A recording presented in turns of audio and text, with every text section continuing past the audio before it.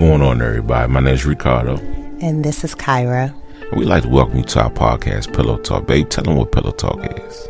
Pillow Talk started back in 2017, and we just had this time that we were spending separately with Holy Spirit, and we would come back together and talk about what He told us. And you know, it's just that we are really, really on top of pillows, laying on top of pillows in our bed, talking about the Word, actually recording this intro like that. So we're just a married couple, man, that really enjoy just discussing the Word with one another. We enjoy one another, and we just like to welcome you in. You know, we thought people would just love to have an in on our conversations. And so look, man, with no more being said, no more delay, welcome to Pillow Talk. Say less. Gone.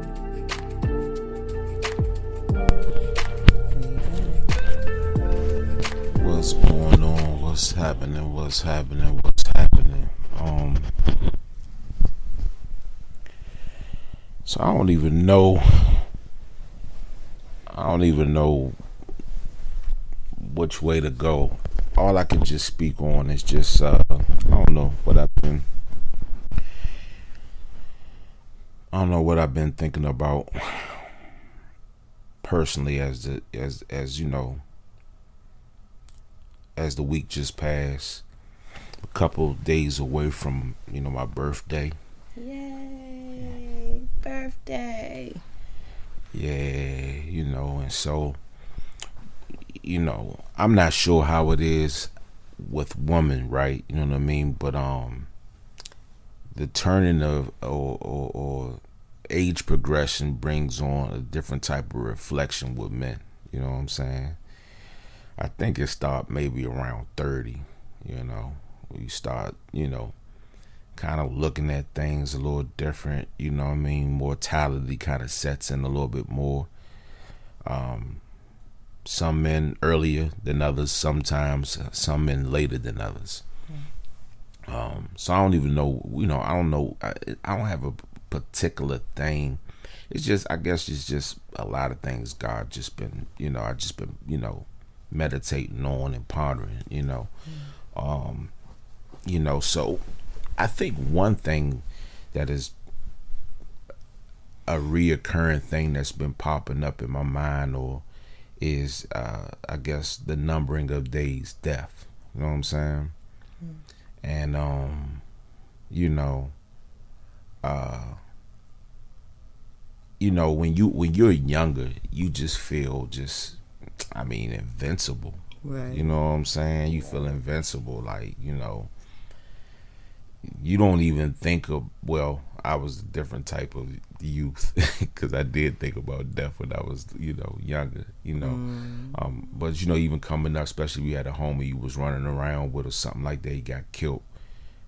You would kind of, it was surreal because y'all might have been, you know, just, you know, chilling out every day, and then next thing you know, this man get killed, he gone. That's kind of surreal, but still, even in that, the impending reality, I don't want to say the impending threat. Well, let me say the impending threat of death. It just kind of sometimes it's a looming thing. You know what I mean? Do you say threat because it was before you were in Christ? Is that why you say it?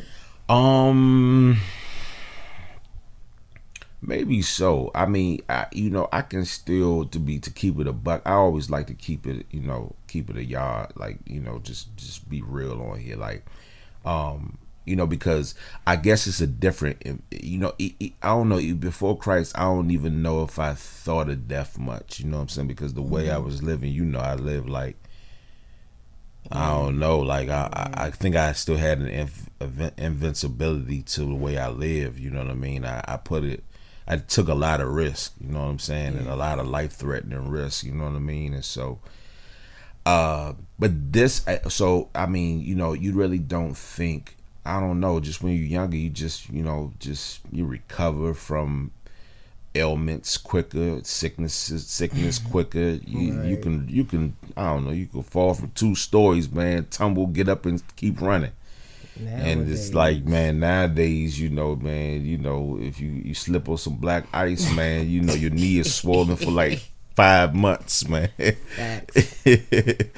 This is factual. You know what I mean? Like, real life. You know, you jack your son up, man, because you know he getting taller than you, man. And you know your finger jammed for like 4 months after. Like, what's going on? You know, Pinky. Real story, true story, right? So my son is like, you know, he's 15. He's taller than both of us, which nothing could, you know, prepare me, or I couldn't foresee. Well, you know, we always knew, kind of figured he would be tall, you know. My father was 6 feet, you know what I mean, I guess, and some change. So I guess he got my father's height. Me, I am tall in spirit, you know what I'm saying? So, get with me. I'd rather be tall in spirit than in the flesh, you know what I'm saying? But you know, no, not to circle around too much, but so he's taller, you know, his voice is, you know, deep, you know what I mean. He got that after me, you know, thank God, he got something, and got a lot after yeah, no, I'm you, just you know, just being difficult, but and so I was telling them about something he did. I can't even remember what it was. You remember? Most of the stuff I don't even remember what. Yeah, so we were in the kitchen and I was talking about something, man. So when your child is kind of like to a point he's looking down on you, right? You know what I mean? As a man, you know, you like, hold up, you know, and then it looked like his nostrils was flaring. And it just looked like the moment before, like, you know, when you come up and you about to fight, there's this, like, I don't know, it's a tender moment, like, before you get stolen on. If you don't bomb first, it's like, there are like a couple things happen, man. It's the licking of the lips, the flaring of nostrils, you know, if a joker look back, hey, you better tee off, because that man's coming back around the mountain. You know what I'm saying? But you know, yeah, like, and so it looked like his nostrils were flaring, looked like he just wanted to see me or something. And with the height and the depth of voice, and I just couldn't take it, man. I before I knew it, I jacked him up, and his head hit the you know, the cab. What is that thing we got downstairs? It's something. It hit something, and I was like, oh, you know what I mean, like, pow. I was like, oh, maybe I went a little bit too hard, you know. But anyway, needless to say, and you listen, y'all can't tell him, you know, man, you know, but my pinky, this happened how many months ago? Man. It might have been 5 months ago. Right? My pinky still ain't right. I know for some reason there was extra tension when I had this hoodie balled up in my hand. I don't know, maybe I had extra tension on my pinky, like, you know, from my fist band, but I don't know what it was. But yeah, my pinky ain't been right, man, ever since, man. Yeah, I don't know when it's about to rain and everything. Man, look, it was Delaree's pinky toe is my real pinky, man. So all right, so look, man. That's hilarious. And so look, like I really don't know where we're going today as far as topics, you know what I mean? All I can just tell you is about what I've been thinking about, and I guess, you you definitely do the same, you know what I mean? Like, it don't have to leave with me. Like, what has God been talking to you about? You've been, you know. I was just put on the spot, young. I was just cracking up about the whole pinky situation. Okay, so look, all right, we're gonna keep it moving. Yeah, let me get in the spirit. You had to get back in. Yeah, I had to get back in because I started thinking about Delaree's. I try not to ever leave. Yeah. So yeah, you know, but nah. So anyway, man, you know, I don't know. It's just reflection that goes on once you reach a certain age. You start to really when you come to Christ, like what is it, BC? You know what I'm saying? BC, Christ, yeah, before Christ. You know, you have a certain understanding in terms of your perception as what you believe life to be. Right.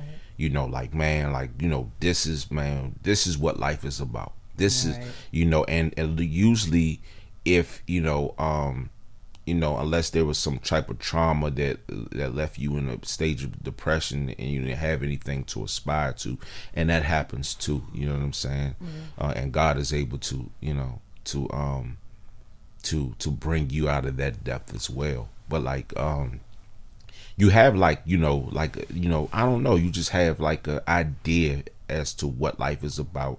And usually there are, goals as to what you want to aspire to, whether you subconsciously set them, right, or whether you aimed at them and you wrote them down. Maybe you were the focused person. Right. I was not, you know what I mean? God bless you, you know what I mean?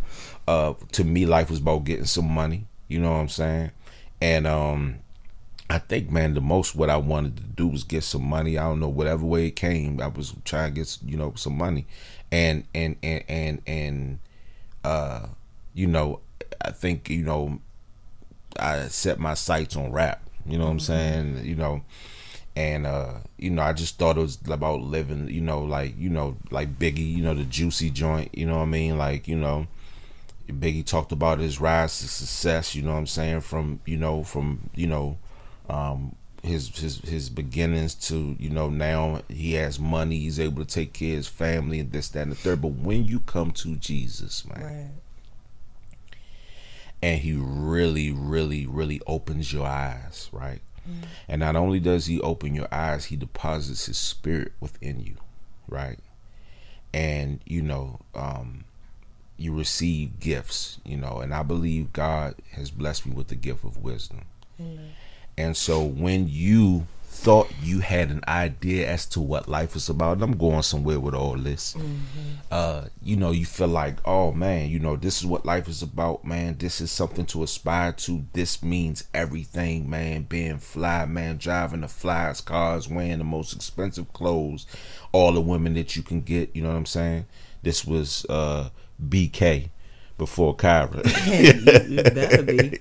I had to, better be. This was definitely BK. Definitely BK. Gotta get it right, bro. Yeah. So and this is what it's about. And then, you get in God's word, he opens up your eyes to, and he allows you to see the folly, and he allows you to see the trick bag. The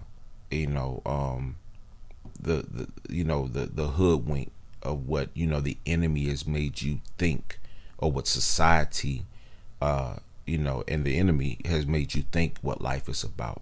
Right. And when you come to terms and the realization as to what life really is about, it bugs you out. It can be kind of like the transition can be kind of like, I don't know what's the word for it. It could be you usually my wordsmith. Yeah, maybe I don't know, just a rude awakening. You know what I'm saying? Like, it's just not a rude awakening. Because you're thankful that you've come to the light. But when you have spent your years investing in inspiring to nothingness, right?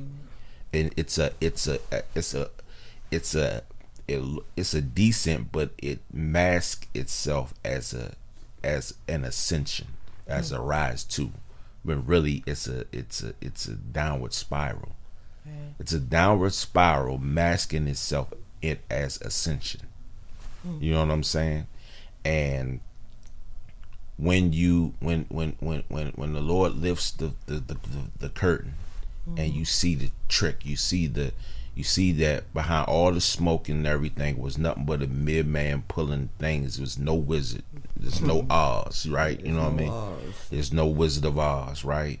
It can just, or the Wiz for what the true people know it. That's the truth. The Wiz, what the true people know. Yeah. Kyra's referring to the Black Wiz, Wizard of Oz. She looked at me like, did you really just say that? Yes. Yes, you did. I did just say that. So I guess when I said the term of the impending threat of death, right? It's a reality, but the threat is different now. Because I don't think people who are, unless they have had like some spiritual upbringing and they really know the reality of a hell, but they just really are not like alive in Christ to really live or really, you know what I'm saying, to really do something about that reality. Right. You just live, and you just live as it comes. You exist. You exist. It's a difference. It's such a huge difference between living and existing. Very and true. You will quickly think that this is supreme joy being here on earth. Because you have your family, you get to eat good food, you get to travel different places, right? But it's interesting that you said the thought of going to hell, because hell is not only a place, but it's total separation from the Father. That's hell. It's like no light. Right. Total darkness. Right. Like, he gives us the oxygen that we have right now through his trees, and this comes from the Father. No matter how dirty this world looks, the trees and the sun and all that we are experiencing is his grace and his love for us.